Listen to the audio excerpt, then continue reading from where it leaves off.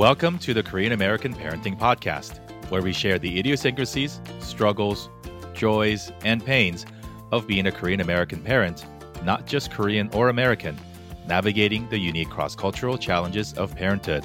I'm Jerry. And I'm Jang. Join us each week as we chat with fellow parents and parenting experts about topics like academics, health, both physical and mental, and culture. And of course, how current events such as COVID has impacted all our lives in numerous ways. Our hope is that through these conversations, we'll grow together as confident Korean American parents, raising confident Korean American children. Make sure you're subscribed to the podcast and follow us on Instagram at Korean American Parenting. And be sure to share this with a fellow parent if you find the show helpful. Thanks again for tuning in, and here now is this week's episode. Hey everybody, welcome back to another episode of the Korean American Parenting Podcast. And whenever you are listening to this and from wherever, we wish you health, safety, and happiness. Regardless of when you're listening to this, we are likely still dealing with the pandemic here. We happen to be recording this on Election Day. And so whenever you're listening to this and however that has turned out, we wish foremost, before any of the stuff that we're going to be talking about, that your family is doing well and that you are doing well as parents, so that we can be strong in all aspects of that word, to be there for our parents and kids. So we are excited today to share this discussion with Jeannie Cheng, who is a licensed marriage and family therapist and the founder of the Your Change Provider Group, PLLC, and somebody who's extremely active within our community. So glad you're joining us. Thank you for joining us. And to introduce our guest more formally is Cheng. So welcome, Jeannie. I have to say that I've been waiting for this moment. I've been wanting Jeannie to be on our podcast for a long time, but I had to save it for this episode because this is exactly the reason that I wanted her in here right before Thanksgiving. But Jeannie, as in addition to being a marriage and family counseling therapist, I know you have a lot of hats that you wear. So could you please introduce yourself to us? Tell us about yourself, your family, and also your work. Sure. And thank you so much for such a warm greeting, both of you. Super excited to be here and talk about probably a favorite topic of mine, right? Korean American parenting. A little bit about me. I call myself a second generation Korean American. My private practice, Your Change Provider, I named it that, or I called it that because I love providing change, especially in families. And we'll talk more about what that looks like. But I also call it an interdisciplinary practice because you're right. I do wear a lot of hats. I think it comes from my diverse business background because I didn't start off my career in mental health. I started off in broadcast journalism. So that's probably why I love podcasts, right? And I really enjoyed that work, but I left the field of broadcasting when I was living in Washington, D.C. for family reasons, where in all honesty, I think I was thinking back then in my early 20s about mental health without really knowing it. I was not happy. I enjoyed my work when I was there, but when I left it, I felt lost, which is very interesting, right? So at a young age, I was burned out by the time I was like 24. And I didn't think that was normal. So I thought, you know what? If I keep this up, I'm not going to be happy. And that was probably the beginning of my mental health journey, which is why I think today I'm very passionate about work, a corporate workspace, but it was a very toxic workspace, but I left it much to the chagrin of my parents who wanted to brag about me as the number one, Korean American journalist. But anyways, I did what any other Korean American would do, try to find another path. And I went, you know what? I'll just go to business school. So that's what I did to look good. And really it was about building my resume. I didn't really have an interest in business. Hello, I came from the world of journalism and writing and speaking. So I decided to do that to look good and just do the right thing and making sure my parents weren't worried. And when I went to business school, I was pretty much miserable, but I finished it. That is an important part of my journey because during that time I was raising 3 young kids. I delayed. Business school was probably 4.5-year process instead of the normal 2-year process because I had kids every other semester. No, I'm exaggerating. I had kids every other year. I had kids every other year. But the whole point is that journey during business school is actually the edge I have today, having my own practice, an entrepreneur, understanding business life. And then even after that, I worked in marketing for a little bit to prove that I was going to use my marketing degree. But again, it wasn't my passion. So in my early 30s, so obviously I'm older than that, but hopefully I sound young. No, in my early 30s, I kind of went through this crisis of my kids are young, but they'll soon be going to school and I want to do something with my life. And I really thought about I actually asked the questions I ask my clients today. I'm like, what are my greatest strengths? Where do I shine? Where do I find happiness? Those simple questions that even may not be typical in our Asian culture that I asked myself. And you know what? Mental health came to me. It just came to me as more like counseling. But then I looked into and did my research, and I really identified with being a marriage and family therapist. So I pursued that with 4 very young kids. So when people ask me, how'd you get through it? I'm like, I don't remember. I think I was in a fog during graduate school the second time, but I did that here in Raleigh, North Carolina, which is where I'm based. And I had to go to the school that I had to really, obviously I was limited. You have to pick a school that I wasn't going to leave my kids and travel to, an hour away. So I went locally, finished my degree. But even during graduate school, I got confirmation that this is what I'm meant to do, because it was actually therapeutic.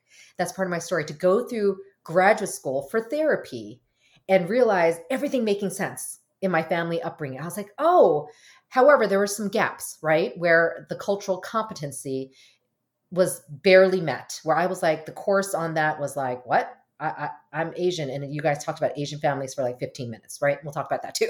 But I was so excited to actually finally process everything that I experienced in life and then be able to apply it to clients today. So now today, flash forward a certain amount of years, so I don't divulge my age, but I have found that being Korean American or Asian American, and also being able to really understand family life, because I'm raising 4 kids.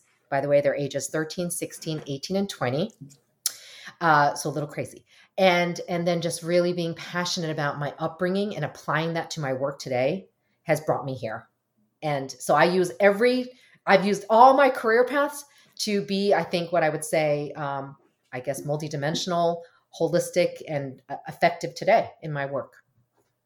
So that's a little bit about pretty me. Amazing story. I can't imagine going through 2 graduate school with 4 kids.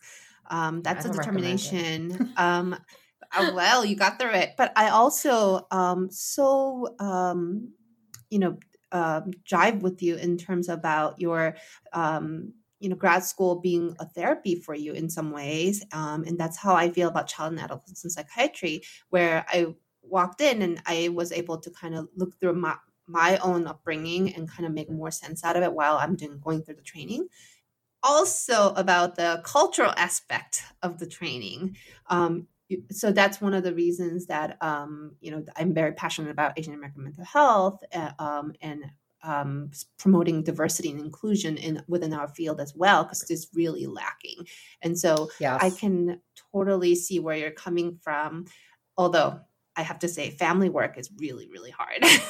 I think. Yeah. And that's interesting you said that, because I do I mentor a lot, right, with young Asian therapists. I want to help them. There's not enough of them. So I'm really trying to groom them as well. They say, yeah, I don't know if I want to go into family therapy. I'm like, why not? I get all like defensive. I'm like, excuse me, we need more family therapists if you're going to try to break cycles, right? Unhealthy patterns in the Korean American family or Asian American family. But that's okay. It's not meant for everybody, but I tend to get energy with more people in the therapy room. That's just my personality. So one-on-one is fine, but if I'm treating a teen or a college student, you better believe one way or another, some parent's going to come in. Exactly. Obviously not against their wish. I'm not going to say I'm going to make your parents come in. No, but to help them, right?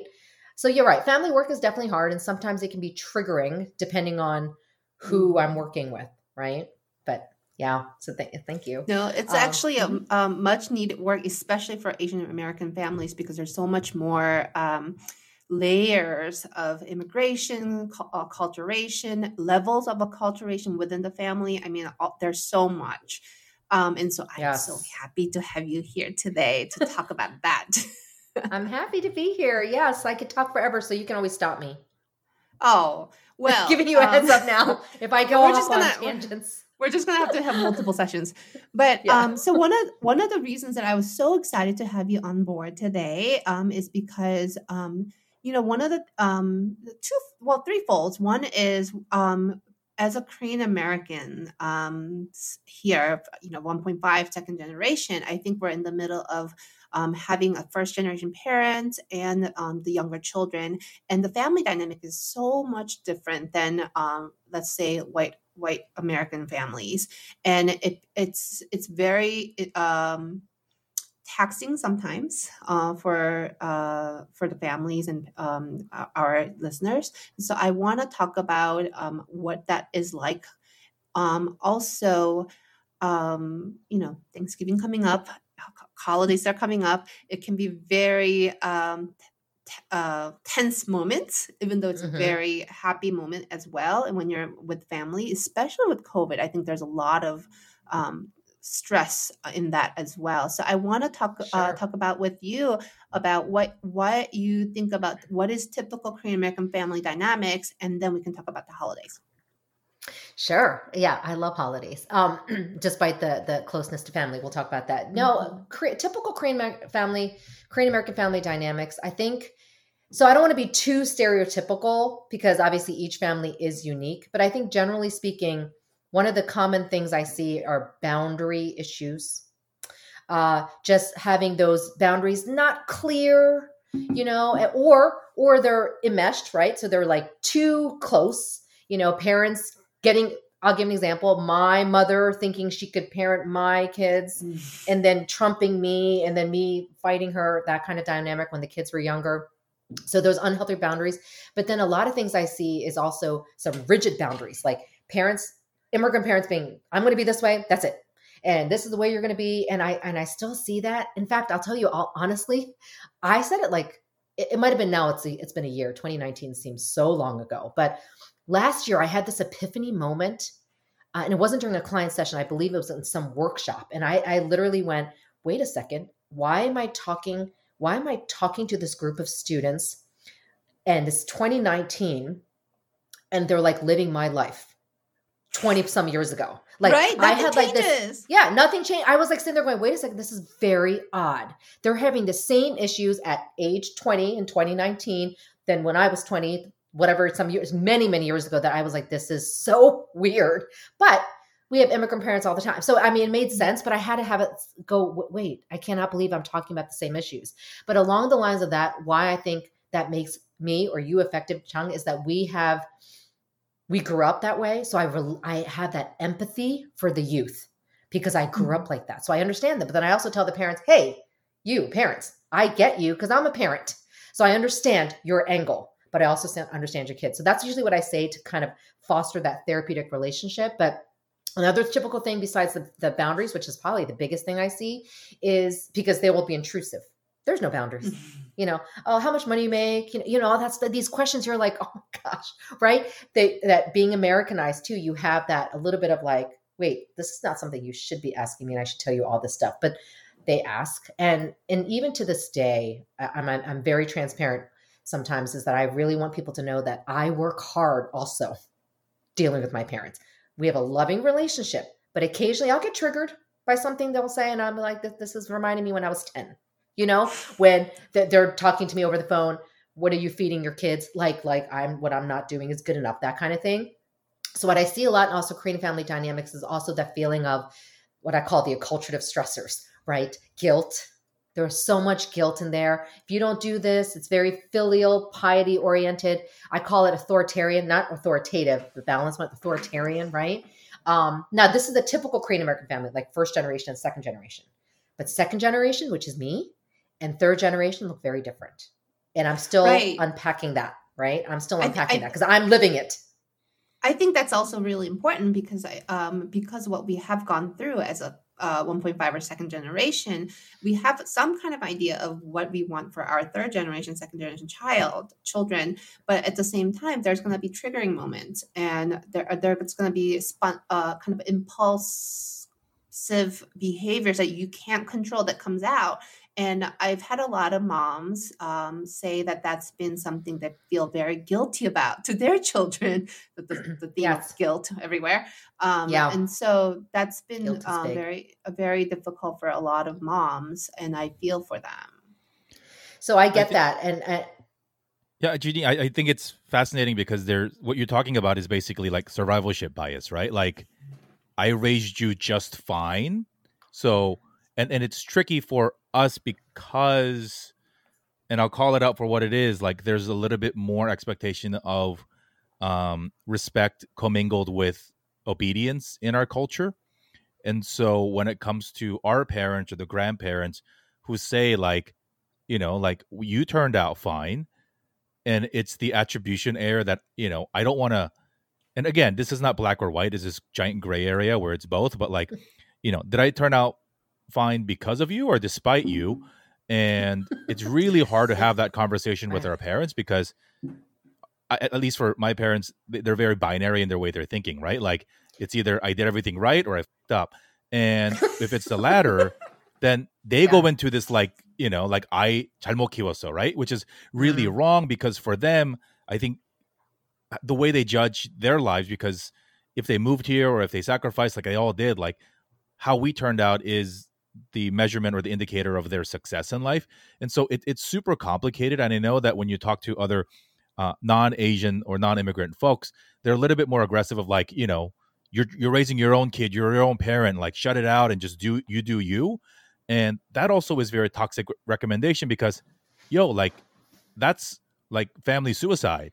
Like, you're almost like excommunicating yourself from your family when you say stupid stuff like that because it's complex, right? And I think it's been hard. And we talked about this many times where like, I'm sort of glad COVID happened because we're physically not allowed to see my parents as much. And so much more boundary. Correct. Like you have to have boundaries. Right. I think it's so right. true. It's so true. Right. And it's not like this. And so this is where I think it gets tricky. And I would love to get your take on this because it's a lot of micro moments that get us fed up to yell at our parents and be like, stop doing that. Right. And then so from our parents' perspective, it's like, we're here because we love you. And like, why are you telling me that everything I'm doing is wrong? Right. But it's hard because I mean, it's been, I don't know, there's like a 30 some odd age gap between me and my son. So even just memory loss alone of what the hell parenting was like for them. I actually say, you touch on so many things. I don't know why I like saying this word because we're Korean here. Chansori.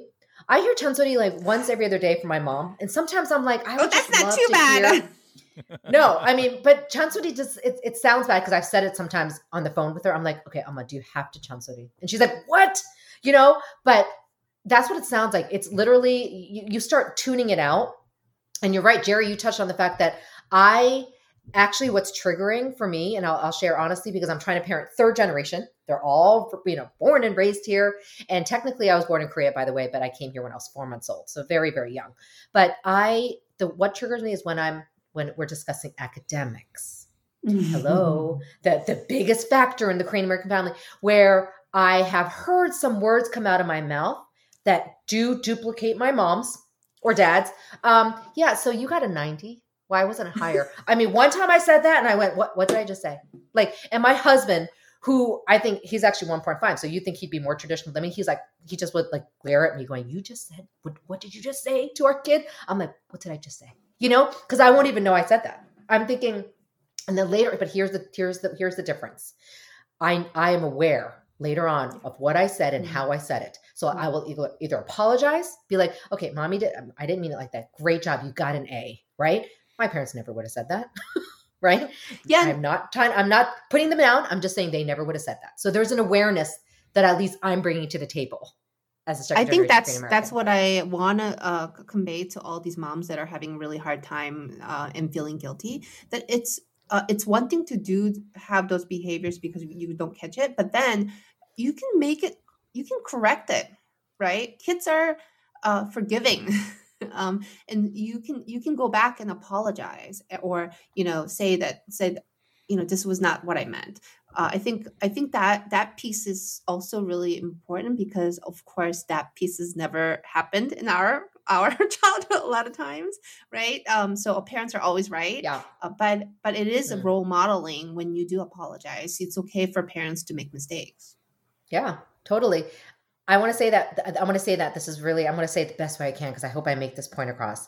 I actually tell parents to accept the fact that we have inherited some of the cultural imperfections of the Korean culture, unfortunately, because we are products of our parents, even though people want to deny that. But you have to admit that to be able to accept your identity, or you go into an identity crisis, because then you're actually saying, I hate everything about myself. I tell people that it's not healthy to completely reject. I said, I say the words of endure it. I say I'm enduring it because I just still get triggered by certain things my mom will say. And I'm like, oh, wow, this is bad, but the awareness and acceptance is key. That's how you address anxiety. So when I talk about anxiety in the family, I'm like, at least the awareness that you see it, accept that you're feeling it, and then we can do something about it. Don't avoid, which is the typical Korean American way, right? Korean American, Korean family. So then that's a gateway to, so if you can pick it out and you're sitting in a Thanksgiving dinner table and you notice it in vivo, what do? Can you actually get yourself out, or what do you need to do to not get as triggered? I have worked really hard. My sister, who's younger than me, we both handle it two different ways. I will argue back first, and my sister will just shut down, right? The stonewalling and the defensiveness, right, of the apocalyptic 4 horsemen of the apocalypse communication. I tend to be the one defensive, but however, this is how I've done it. I always tell people this. First of all, it takes time in your parenting journey. Instead of thinking you're going to be perfect because you still are a product of your parents, I have just come to realize, you know what? This is probably the empathy that I'm trying to get. I actually listen. Before I used to interrupt. Now I'm like waiting. Now, meanwhile, I'm probably biting my nails, as she's finishing, my mom's finishing. I'm like, yeah, keep going. Okay. And I'd be like, oh, and literally I used to argue, but now I choose not to. This is a skill. Basically, I have said, here's a skill. You can either choose to have a conflict by engaging, or you engage by disengaging. By saying, oh, I see, I'm not agreeing. I just listen and just go, oh, so. Then you just move on, right? Because, I just said, yes. I didn't say, got it. You're so right, Amma. I'm going to listen to you. No, I actually clearly still follow with my actions, but I've just changed my wording. But that has actually stopped her. That pattern of they'll keep chansoring if you ignore. That like if you don't validate them, they will keep talking till you validate them. So that's my way of validating and then being like, gotcha. Oh, that's good. I see. And then being like, I'm not doing that. I'm not going to say, I don't say anything, but then she's like, oh, okay, good. You heard me. Arata, we're done. And it has stopped my bomb. So I'm actually learning from my sister when she stonewalls. I don't exactly completely shut down, but I will not engage, but I will engage to disengage. Am I making sense? Oh, yeah. Yeah. So it's kind of like I said, I have just developed that strength. It takes thick skin. And again, I validate her by just listening. It's kind of like listening to someone talking about your different political views. I'm just going to bring that in. That's the best example. You're like, oh my gosh, I have to sit and listen to this. So that's why you want to vote for this person. Gotcha. Okay. But I do have to say, while you're listening, I think you're boiling inside. Yeah, I just told you I'm biting all my nails down. Mm-hmm. Yes. It's like daggers. And then sometimes I will say, it brings me back to like age 8 when you don't feel good enough. That's another thing I bring up, a culture of stressors. We feel like nothing we're doing is good enough, or we have to like constantly prove ourselves, right? It's very tiring and you get burned out as a child. So that does come back, but this is what grounds me as a parent. And I think I help this to parents. You are also modeling behavior to your kids, right? So it's just very important to show that you're confident in who you are in the way you're parenting. And I will say, I just hold on to the fact that I'm like, oh, and they hear me. They clearly see me mad. Don't hide your anger, by the way. You should also express anger, right? So they see me annoyed and I'm like this, rolling my eyes. So you guys can't see me, you're hearing me, but I'm rolling my eyes, giving glares, looking at the kids going, oh my gosh, look at Harmony saying all this crazy stuff, right? But I don't say anything else. I'm not trying to spread the toxicity. I hate saying toxicity. Actually, I don't like using that word actually, because I think how you project that, if you use the word toxic, you're also projecting that on there. So I tend to just say anxiety or unhealthy patterns, right? Because I think words are very powerful. So I try not to say toxicity, but it can be toxic. I'm just saying that. I'm not saying it's not toxic. I just try not to use those kind of words. But yes, no, I'm boiling over. I'm normal. That is normal. I tell people, please feel. A lot of moms will go, yeah, I feel like I shouldn't get mad. I'm like, why not? Like, you should get mad. Actually, it's very unhealthy. But that's the other thing. We don't see our parents showing emotions. Right. If we see them showing anger. We don't see them showing much else. I know. I tell my moms that it's okay, because a lot of moms say, well, I don't want to cry in front of my children. And I'm like, please do cry. Right. Yes. I get that, because I get it. Right. But then kids also, the teenagers, they don't want to cry in front of their parents. I've seen my kids hold back, and I'll just like, this is probably where my therapist training comes in. Otherwise I normally be like, why are you crying? You know, the typical Korean, why are you crying? Stop crying. I'm getting better at that. So I'm just like, okay, my son's about to cry because I made him cry because I'm mad at him, blah, blah, blah. So I just kind of just don't say anything, and then he holds it in. But I feel like that is a trait that we all have to hold it in. But no, my kids have seen me cry for sure. Jeannie, I think you bring up a good point. I don't want to, so it's not a lot of these expectations that we're talking about, right? The shoulds, that really, really terrible word of like comparing ourselves constantly to each other, our parents. A lot of that is also rooted in community, not just parents, right? Like, you live in North Carolina, Jang's somewhere in the middle of Washington. I'm in Southern California, but like we're trying really hard not to go back to a very Korean suburb where I grew up, because I think just the people that we surround ourselves with and the community that we, engage with in person and virtually, reinforces a lot of these, I call them negative, right? Like stereotypes and expectations that our parents have raised us with, because that's sort of the voice of the community, right? Like those are the unwritten rules.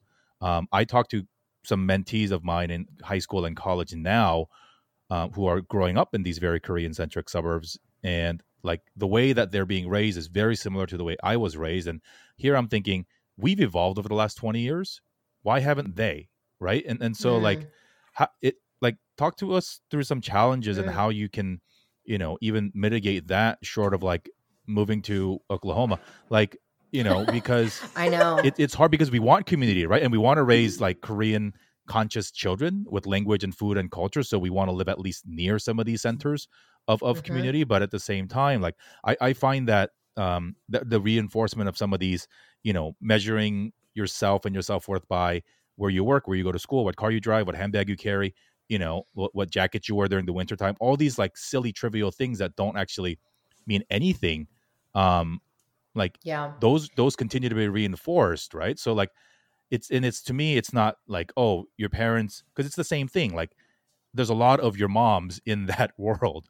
And so like in a cluster, those seem to get reinforced. Like what are some, like, let's say that you can't move, right? Like, but, and let's say that you have to be there. Like, what are some tips that you can share for us to better deal with sort of those pressures and distancing ourselves from that expectation? First of all, I love this question because this is something I see a lot, those pockets of wonderful Korean American communities, right? That I would say they're powerful in the sense of not powerful, like literally just very strong, very engaging. There's a big part of them. So there's good things about them, but you're right. That is where I see stagnant. It's almost like they live in this cycle, repeated cycle of the culture. And it is very suffocating. That's the word I can think of, because that's what we came from in the DC area, right? First of all, I have great friends from there, so nothing against them.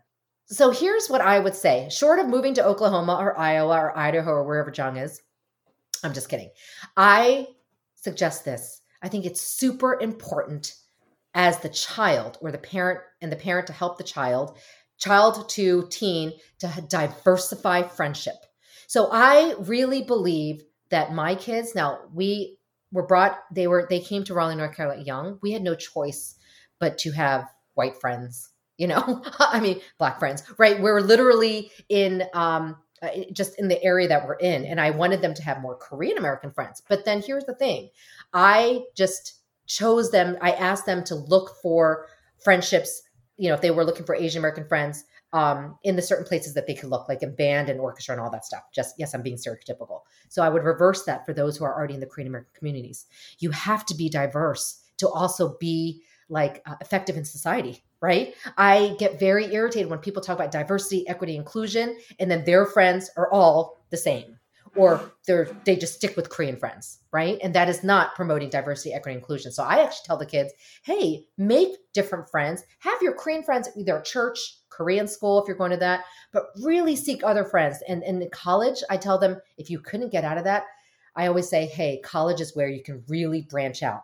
Here's my problem with some of the college kids I see, though. They still do the same thing.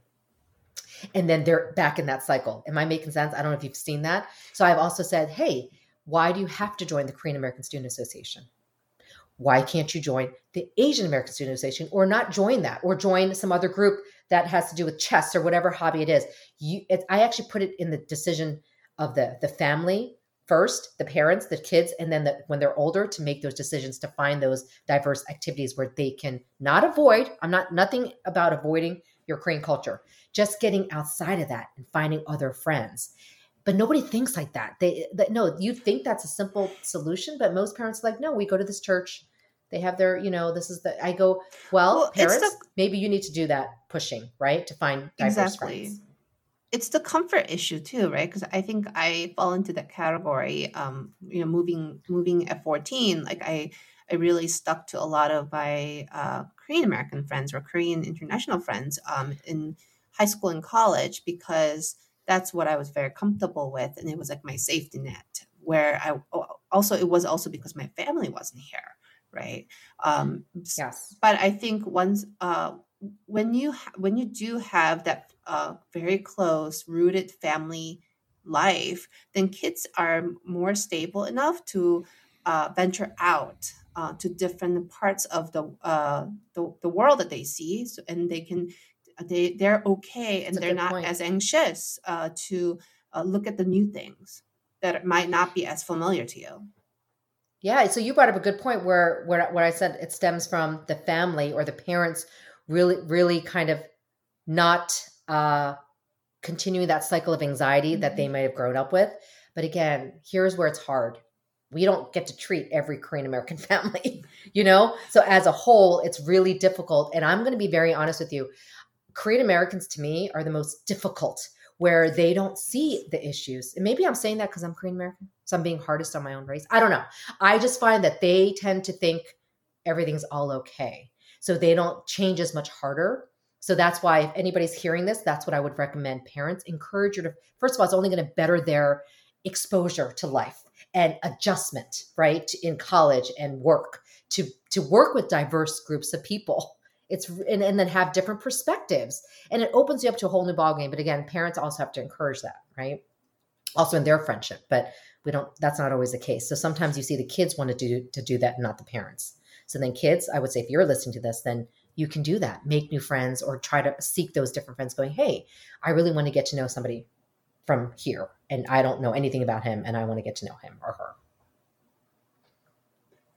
I think one of the things that I did want to talk about is the COVID and family dynamics today a little bit, because it's such a hard topic for a lot of Korean American families, especially with the parents, the parent generation, who may or may not be as strict about social distancing. I think part of the trigger for our generation is that when you're an immigrant family, as a 1.5 or second generation child, when you were children, you were parentified.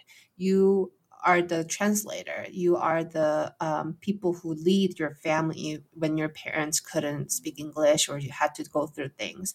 And then now they're older and we're older, but now we're trying to put that on our parents, and they're not listening to us when it's really important to us. And that can be very triggering. So are there ways to engage with our parents so that we can definitely come to an agreement in certain kind of safety rules? And it's interesting. So I'm going to answer that too far. You brought up something very interesting about the parentification, because I see that, but then I also see another generation of Korean Americans that were not parentified. They grew up in high achieving households where they're expected to go to Harvard, Yale. And I'm going to be honest, that's my side of the things, right?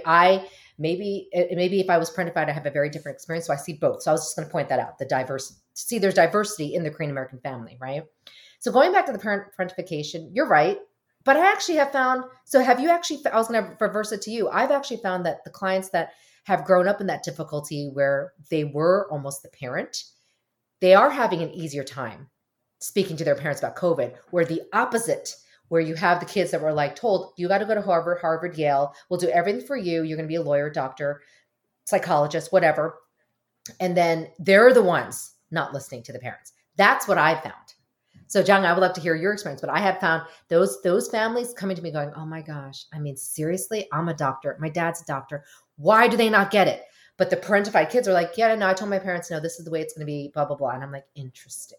So that's what I'm finding. Yeah, no, so I think, yeah. I think there's definitely truth to that, because that dynamic has really continued on, where, the parents do give kids a little bit of credit, but I think it's also part of, in general, I think the parents also can be more set in their ways, and so yes. They're rigid and they're kind of like, okay, I'll listen to you, and then they secretly do other they things. secretly go to the Asian market, forget the mask. No, I think they're actually good about the mask, but I will share this. Then it all comes down to boundaries. And so I've had some certain issues with clients in my own family where parents wanted to see their grandkids, right? And they wanted to be in the same household. Thanksgiving and Christmas is coming up, or the holidays coming up. You're right. But this is where I would challenge, I say to my clients, if everything you're complaining to me about, and we've discussed, and we're talking about instilling healthy boundaries, here's your chance.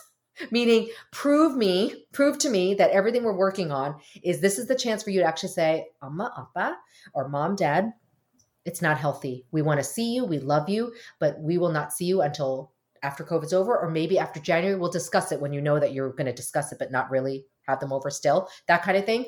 Then that's because the kids will say, when I say kids, adult kids, like 40-year-olds, right? Going, oh my gosh, I'm so stressed out. My parents are mad at me. I'm like, so this is where we have to build some of your resilience here, because you are 40 years old, you have your own family. And what stresses you out is you don't want to expose your parents.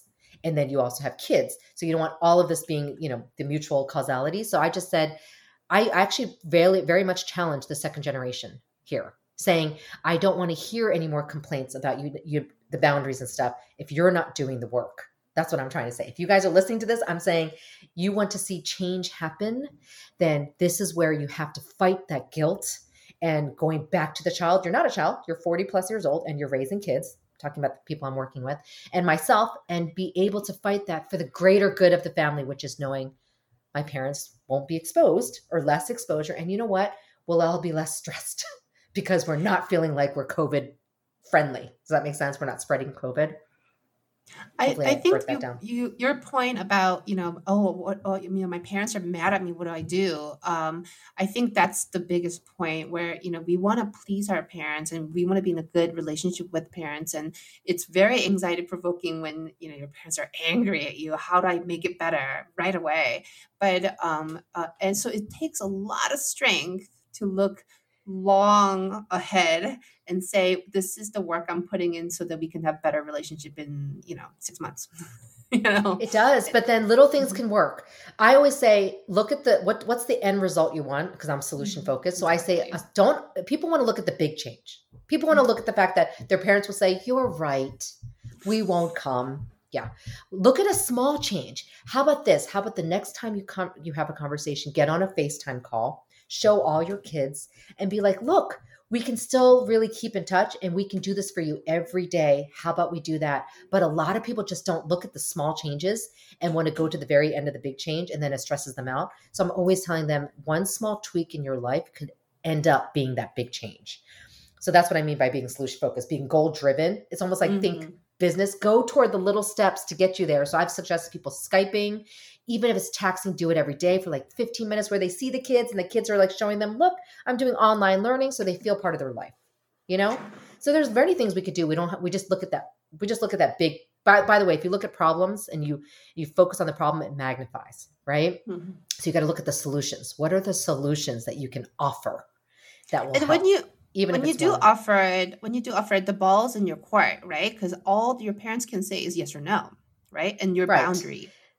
Yes. And that's why I challenge the people that say to me, what do? I'm so stressed out about my parents being upset with me. I'm like, this is where I need to step up everything we just discussed about boundaries is where you're going to be. It'll take time. And here's the other thing. People don't like feeling anxious, right, John? So think about the anxiety factor. It's so physiologically taxing. Who wants to feel anxiety? I don't. But part of that anxiety needs to be felt. So you're building that resilience. So you're not scared of feeling that. So you're like, you know what? I've been through this before. Okay. Now I know what to tell my parents, because for the greater good of their life, I can do this. Oh, this is anxiety that I'm feeling. Got it. I've been through this before. I can do it. Does that make sense? People want to avoid that feeling. That's so much in our culture. So I'm saying, hey, this is where we can actually feel it, but we can get through it. Just manage our anxiety instead of avoiding that feeling and perpetuating unhealthy habits. This is great talk. A lot to unpack. I know. It's therapeutic for me. Yeah. So, okay. As we're getting closer to the ending, I want to actually ask you a little bit of different question, because you are a mom and a businesswoman and a professional, mom of four. So, with COVID, and I mean, just in general, but also with COVID, like how have you been balancing work and home with kids? And if you have any tips for Korean American parents these days. So it has been interesting. I'm just going to point it out. We are living through a historic pandemic, period. Isn't that a big thing just to say? So we're going to be part of history. And that alone is really difficult. My kids, I have 2 kids in college. This is important because they're in different stages. I have 1 kid in high school, 1 kid in middle school. I always say, I feel sorry actually for the parents who have kids in elementary school. I think they have a little bit tougher because they have to really oversee. I mean, kids don't even know how to mute and unmute. And I've heard parents come to me like in tears going, yeah, I have to sit next to my child to help them mute and unmute. And I'm working. And I'm like, oh my goodness, that's very difficult. But when you have older kids, they know how to do that stuff. Adults, by the way, don't even know how to unmute and mute sometimes on the Zoom. So anyways, I do think this is a very difficult time. I just want to say that. However, one of the things that I have found, if I'm going to talk about myself, is that I had time at the beginning of COVID with a college student and then my senior in high school, who is now a college student, time that I never probably will have. Meaning we were stuck at home, right? And you were mandated to stay home. And that never would have been the case ever, where they were stuck at home. Probably for them, I don't think they loved it. Let's be honest. If I was their age, I would feel the same way. But I think I'm cooler than my parents were. So that's why I'm thinking, why? Why wouldn't you love hanging out with me and dad? But I have got to spend time with my kids that I am sharing with you now, that I'm so thankful. And I feel like I got closer to them, and then they went off to college. Now I'm going to talk about the college students. Every day I have to manage my anxiety because they are in college campuses. I don't know what COVID looks like. I hear they're doing a great job with COVID restrictions. They've all had multiple COVID tests, by the way, because they have to, but it can be extremely stressful. And I'll share it with my perspective, having 4 kids and kids in college. I don't find a lot of parents who are in my same boat. So sometimes it's very lonely. So I wanted to point that out. Parenting can be very lonely, even when you have friends, but if you have friends who are not in the same stages or don't understand, or also perpetuating anxiety for my own health, I have to also separate. So, because I'm already anxious myself. But I think for families to deal with it, I think first of all, just admit that it is okay that this is anxiety ridden times and we're still in it.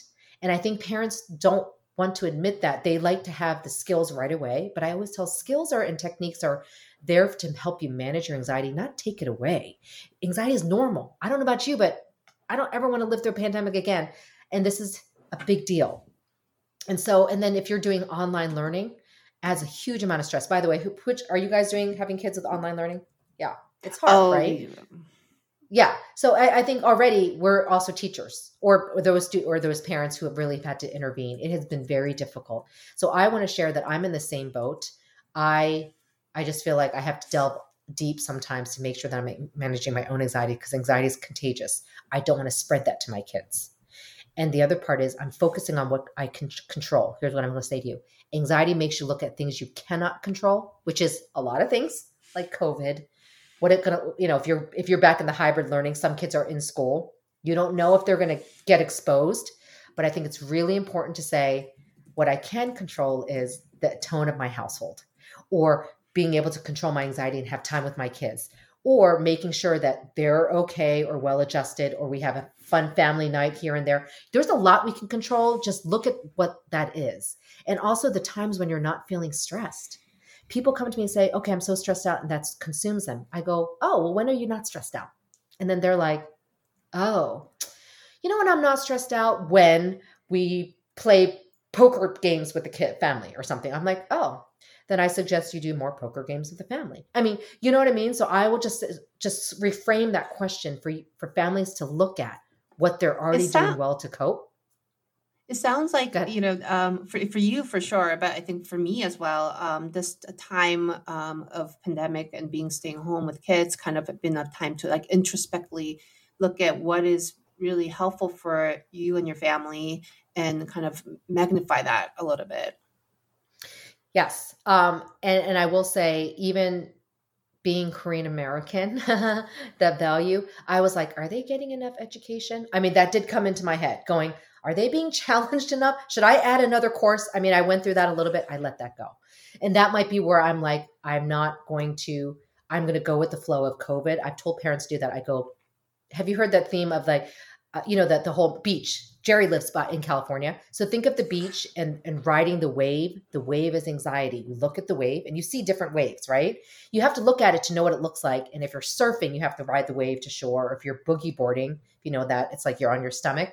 I tell parents, life is uncertain, so we have to be willing to feel uncomfortable and go with it and ride the wave a little bit to go to shore and see what it looks like. I just try to use that visual sometimes to not fight it. If we fight our anxiety, it'll keep persisting. So I talk about that a lot, of just kind of riding with it, going, okay, so yeah, I'm anxious about today because I don't really know what the day is going to look like with my kid, but let me just stay grounded in the moment. It's almost like being mindful, right? Mindfulness and practicing that, because that's all we can control, the here and now.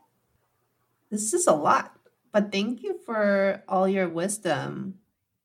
The big takeaway, I think, is one, that it's super complex. And so wherever you are in your process with your own kids or with your own parents, like there's no, the whole point of this conversation and asking Gina to come and share her thoughts wasn't to tell you that you're doing anything wrong.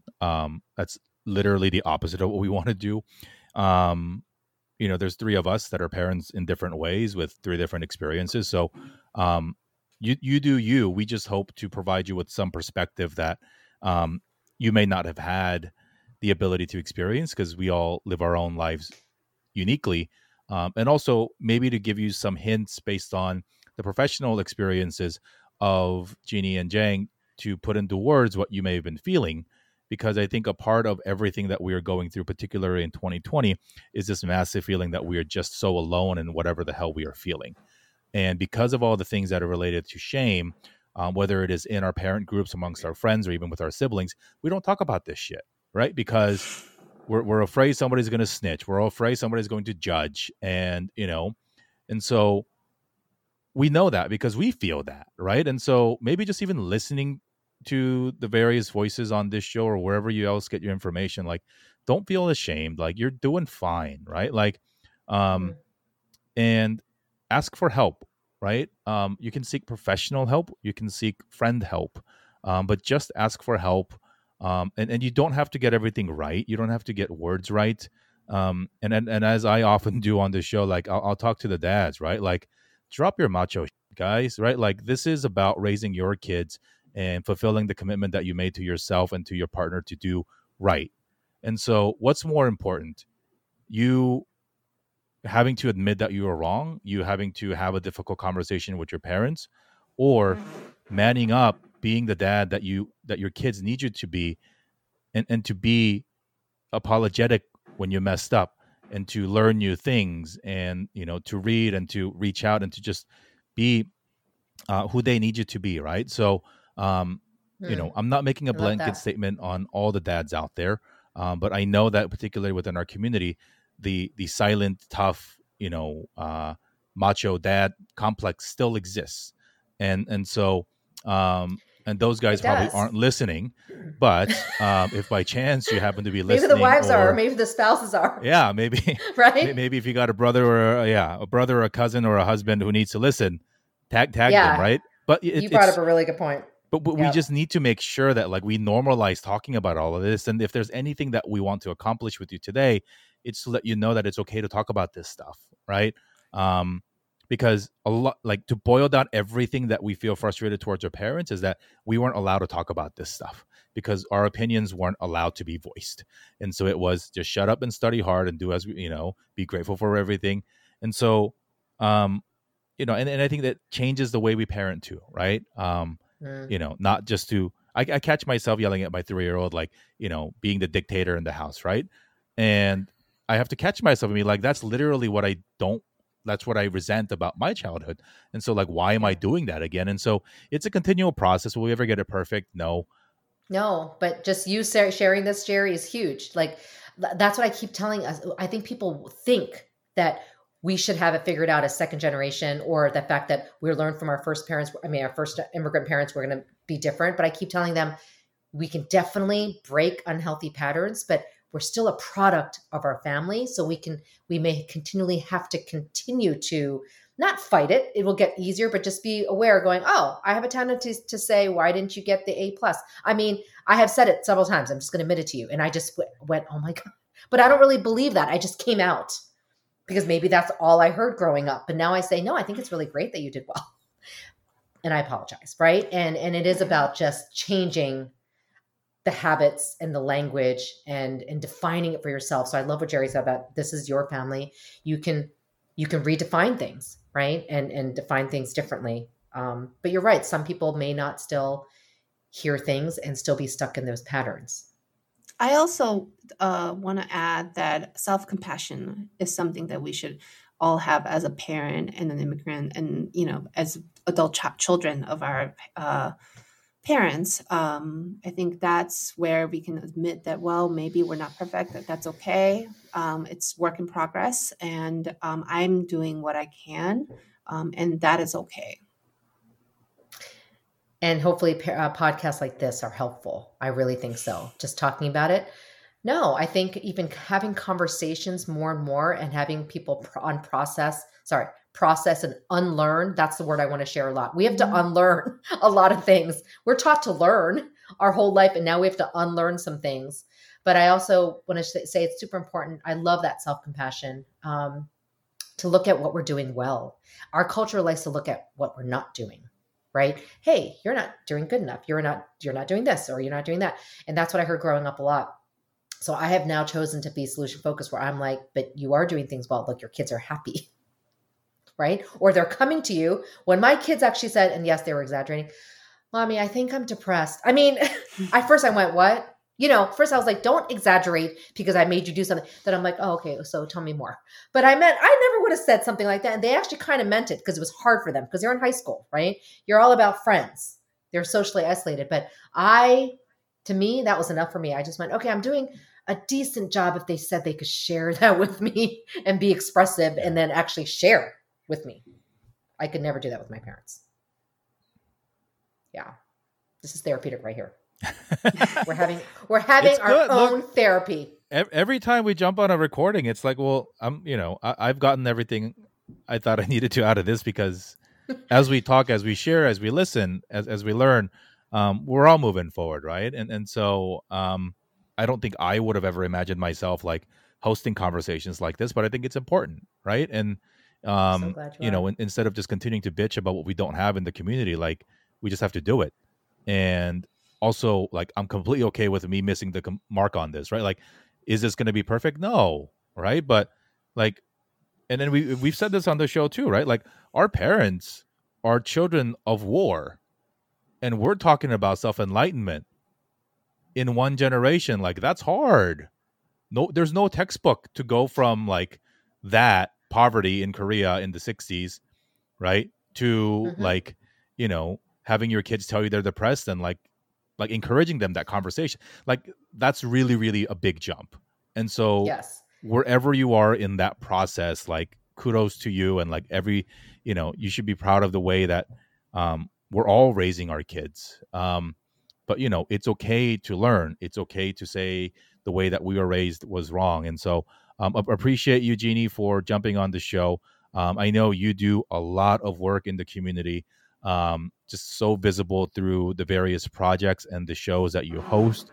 And so share with the audience. And I typically rattle off where people can find you, but I don't want to do your audience this service, because you do a lot, and you really put in a lot of emotional labor into helping bring these important topics up into the community. So, Jeannie, share with us where we can find you on the internet to learn more about what you do and the things that you care about. That's so funny. This might be the Asian culture or the Korean culture where I'm like shy about promoting myself. No, that's weird. I still struggle with that. No, you can find me on LinkedIn, and of course, social media. I do have a business Instagram, Your Change Provider. You can find me on this podcast. I'm promoting this podcast. I love that you guys are doing this. And to me, so I would suggest those two. And of course, my website, yourchangeprovider.com. But my favorite thing about the work I'm doing is being able to utilize the perils of our upbringing. Okay, I'm going to say that, for the greater good of now. Like changing families now. And I know Jung understands that, right? And even meeting people like you, Jerry and Jung, that I never would have in my work. So this is such a blessing. So thanks for having me. And I just hope that we can continue having conversations like this, even outside the podcast, right? Start a movement, 2020, COVID 20. Well, thank you so much for this really insightful discussion we had. I'm hoping that we'll continue, and I know that we're going to continue, but I hope that you give yourself a little bit of relaxation on this election day, and Yes. we'll We shall see. we will think about what to do during our holiday times as well. Yeah. Thanks again, Sounds everybody. Thank you. And Jeannie will be a part of our community for a long time to come. So please engage. There's no bad question. There's no bad topic. And so please do not feel ashamed. Please do reach out. We really do mean it. You can find ways to contact us in the show notes or however you can find us online. We'd be happy to chat. We probably share this on many different forums, but Jang and I became friends because she followed my other podcast on Instagram. And then we talked and she came on the show and said, hey, we should talk about this because it's super important. And so, a little bit of, hey, I'm just going to message somebody because I respect the work that they do can lead to a lot of cool opportunities to change the narrative, a lot of different things in your life. So please do so. I mean it. Reach out. And so wish you well and wish everybody health and safety foremost, and to safe and sane family situations throughout your holidays. And just one final reminder, it's okay to say no to your parents, especially if you don't feel safe. Thanks, everybody. Bye. Thank you so much for tuning in to another episode of the Korean American Parenting Podcast.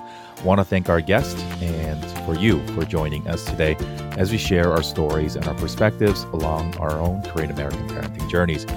Follow us on Instagram and on Facebook at Korean American Parenting, and be sure to check out our website, KoreanAmericanParenting.com, to learn more about the podcast, about us, and about our community.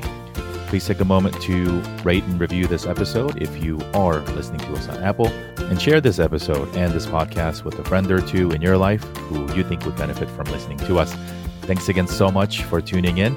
We wish you all the health and happiness as we go along our parenting journeys together, and we'll see you next time on the Korean American Parenting Podcast.